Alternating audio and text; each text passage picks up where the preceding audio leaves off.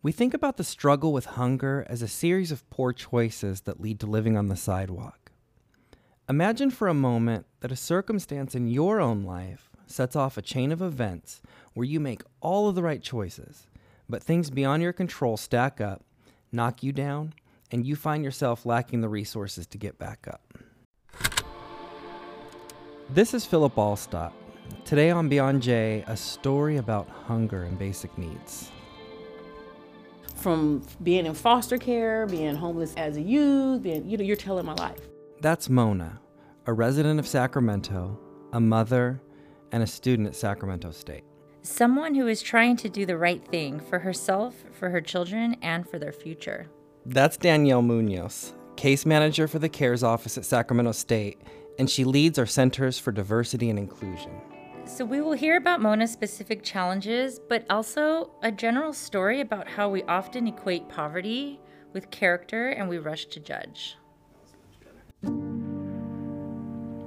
Okay, I had my first pregnancy when I was 17 years old.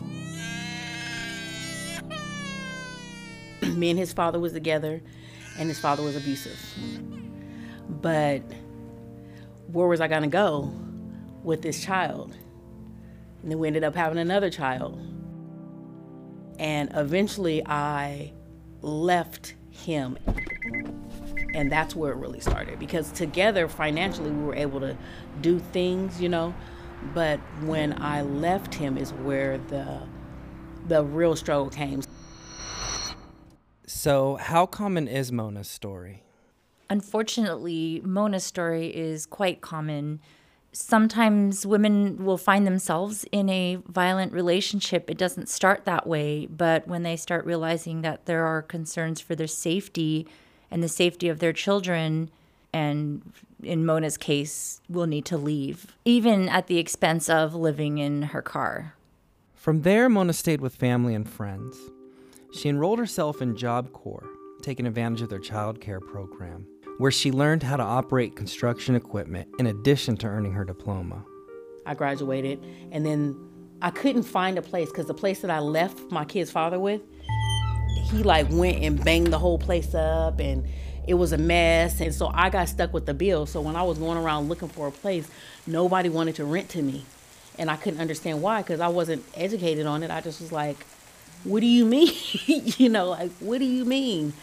So eventually I went into this one landlord in Natomas, and I got tired of people telling me no. So I said, can I talk to your manager?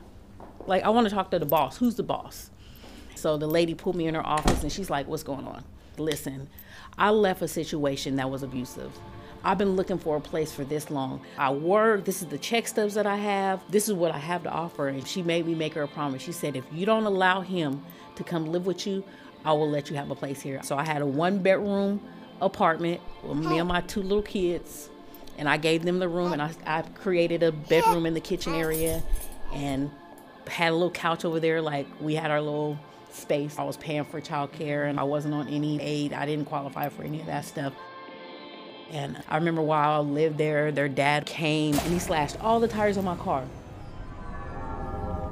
And so now if I have to buy tires for a truck, when I get my paycheck, you pay your bills, and you have to buy tires for the truck, put gas in the car, pay for childcare, and okay.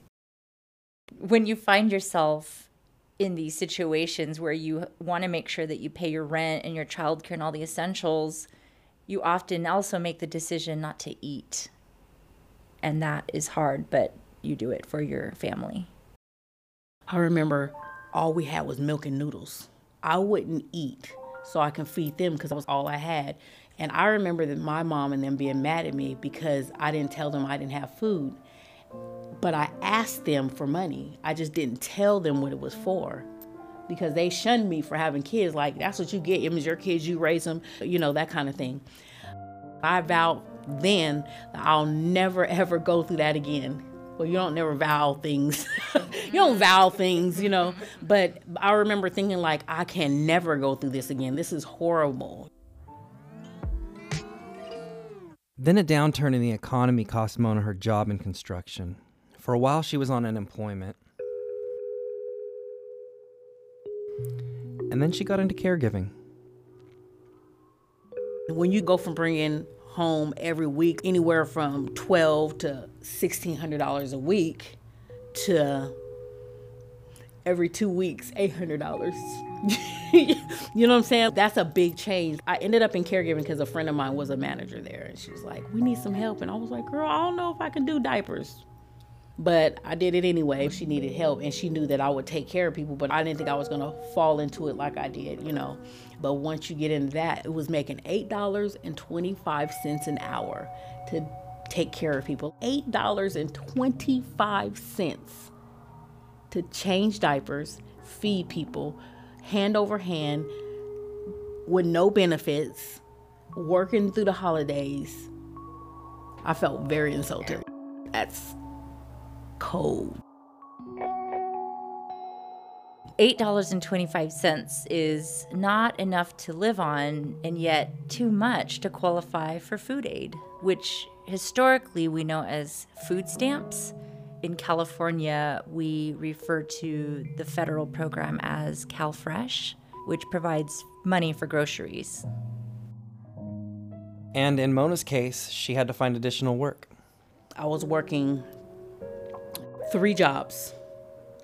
I was working a graveyard job. So I would go to work from 10 to 6, which meant I got to leave my kids at home by themselves.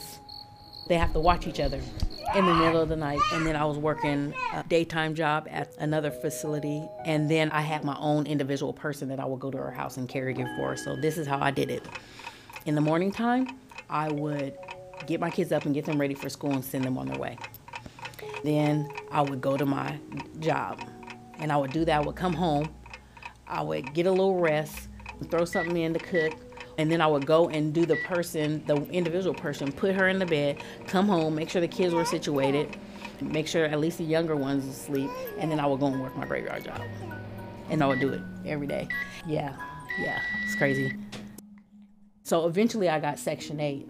Section 8 is a part of the Federal Housing Act of 1937 that offers help to people who can't pay their rent. But when you get on Section 8, no one cares. It's supposed to be there to help you. It comes with a big stigma. Those people on that program, that's what I heard for like months. I almost lost Section 8.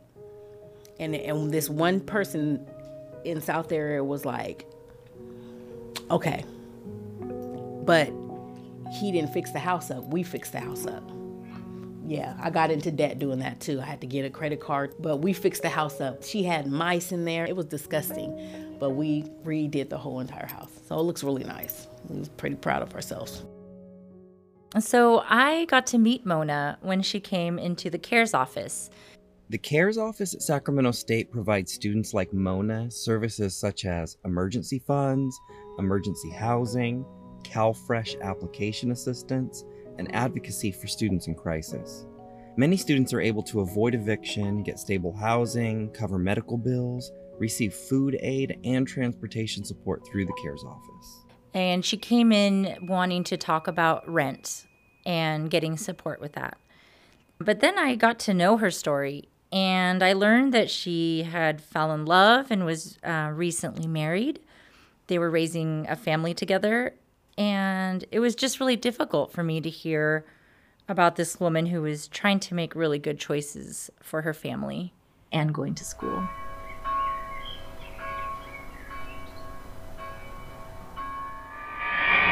Then I found out I had cancer, breast cancer.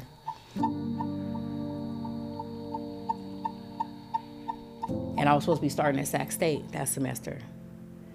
And I remember I was so angry, not that I had breast cancer, I was more angry that I'm supposed to be starting Sac State. I came too far. You know what I'm saying? When I started school, graduating wasn't on my radar. You know, here I am struggling, living hand to mouth all these years, working my butt off, and no, this is not gonna stop me, right? So I had my surgery in August, and then I started school in August. Bilateral mastectomy, and I couldn't even drive.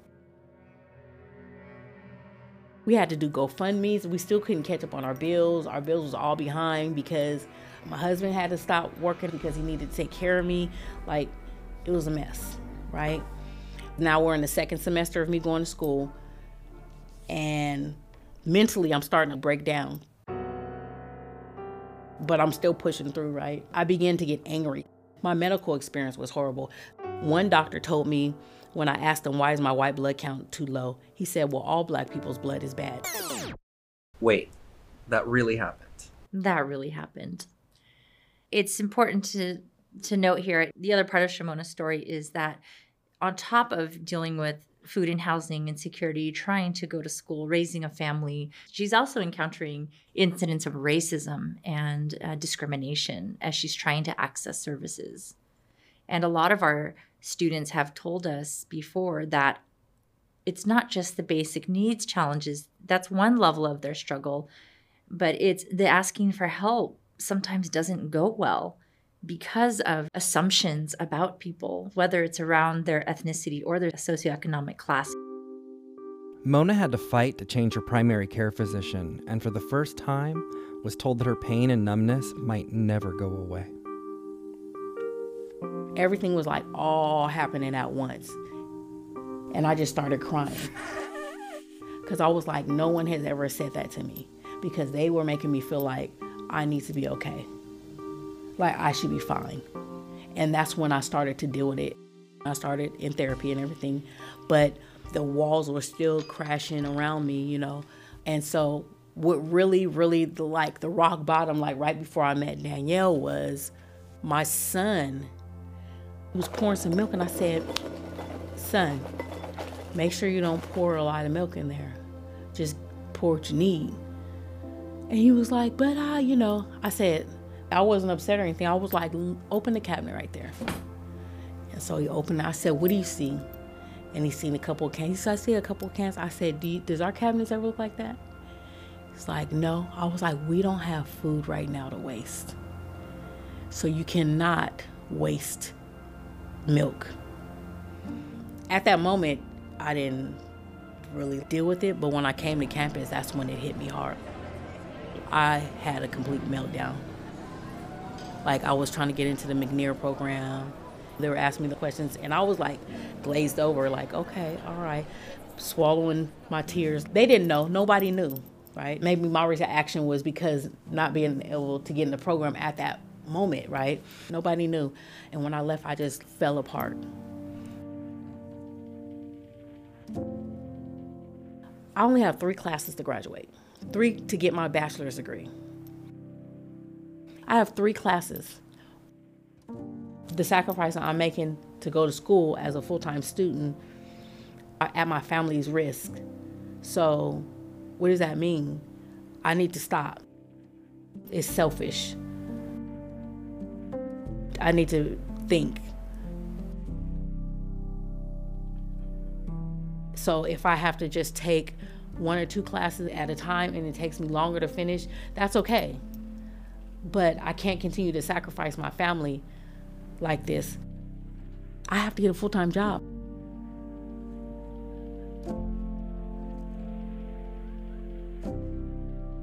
This story doesn't have a happy ending. In fact, it's a story that is still unfolding. It is. And I have some really good news. Mona was able to find a full-time job that allows her to go to school. So this spring, she's still a student at Sacramento State. Oh, that is good news. And not just for Mona, but for all of the people in our community who recognize the problem and are stepping up to help. No one chooses hunger. So even when we find, folks that are facing it, we also find that they're not giving up on themselves. And we shouldn't give up on them either. This has been the Beyond J podcast from the campus at Sacramento State. Special thanks to my editors Sam Churich and Jack Vaughn.